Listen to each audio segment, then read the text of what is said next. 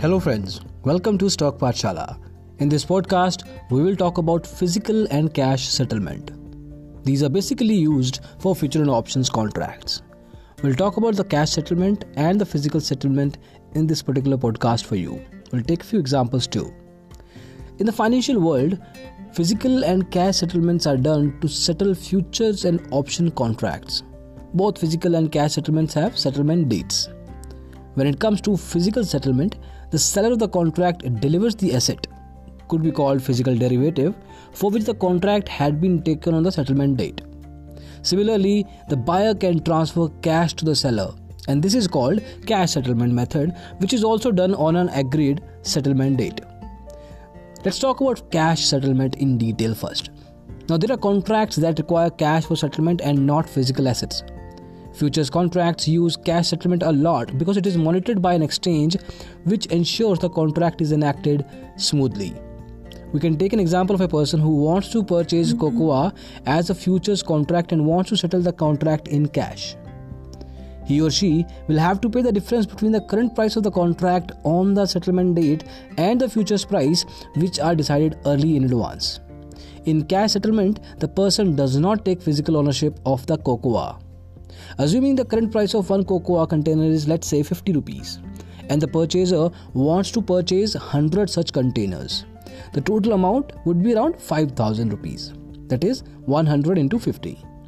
The settlement date can be, let's say, after 3 months, in which the price per container may increase to 60 rupees. The difference between 50 and 60 is rupees 10.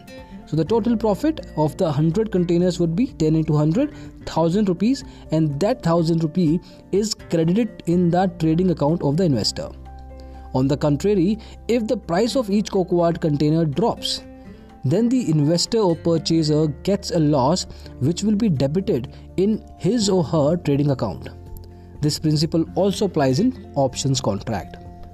Now let's talk about physical settlement. It is a contract that requires physical assets for settlement, not cash. Simple.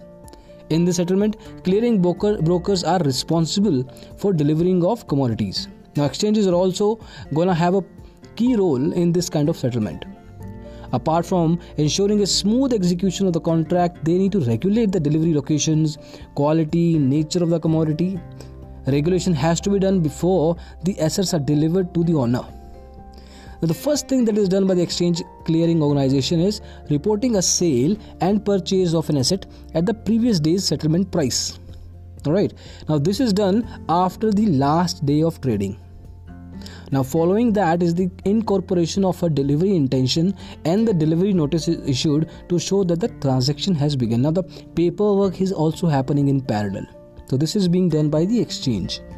Now, the holder is responsible for all transaction costs such as transport, storage, inspection till he or she possesses the commodity. Now, to illustrate this, let's take an example here.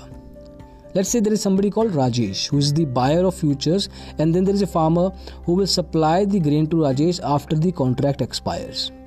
Now, since Rajesh is the holder, he is responsible for all transaction costs like we just discussed. It could be transport, storage, inspection of those specific commodities. Now, on the other hand, the farmer plans on how he will plant his farm, and as he anticipates fluctuation in the market.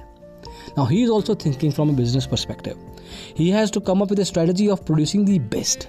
He estimates and sees that he can grow around 10,000 bushels, let's say, in his 60-acre land. Now, since every grain future calls for 5,000 bushels, now he will know that the overall growth expectation is around 10,000 bushels. So, he is seeing 2 future contracts in a year. Now, the role of exchange is seen where they have to inspect the quality and the quantity of the grain to ensure it meets the desired guidelines.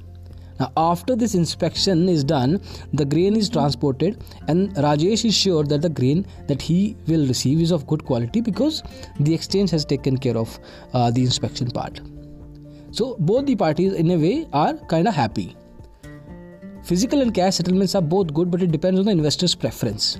So, when comparing physical and cash settlement, most people say that physical settlement is more expensive, and that is obvious because there is additional cost that is getting incurred. So in addition to what has been said, both physical and cash settlement have a great impact on the future course of the derivative market. And this is sort of a basics we wanted to cover in this topic of physical and cash settlement for you. Hopefully, you were able to learn something new today. We'll see you in the next podcast. Thank you so much for listening to this one. Bye-bye.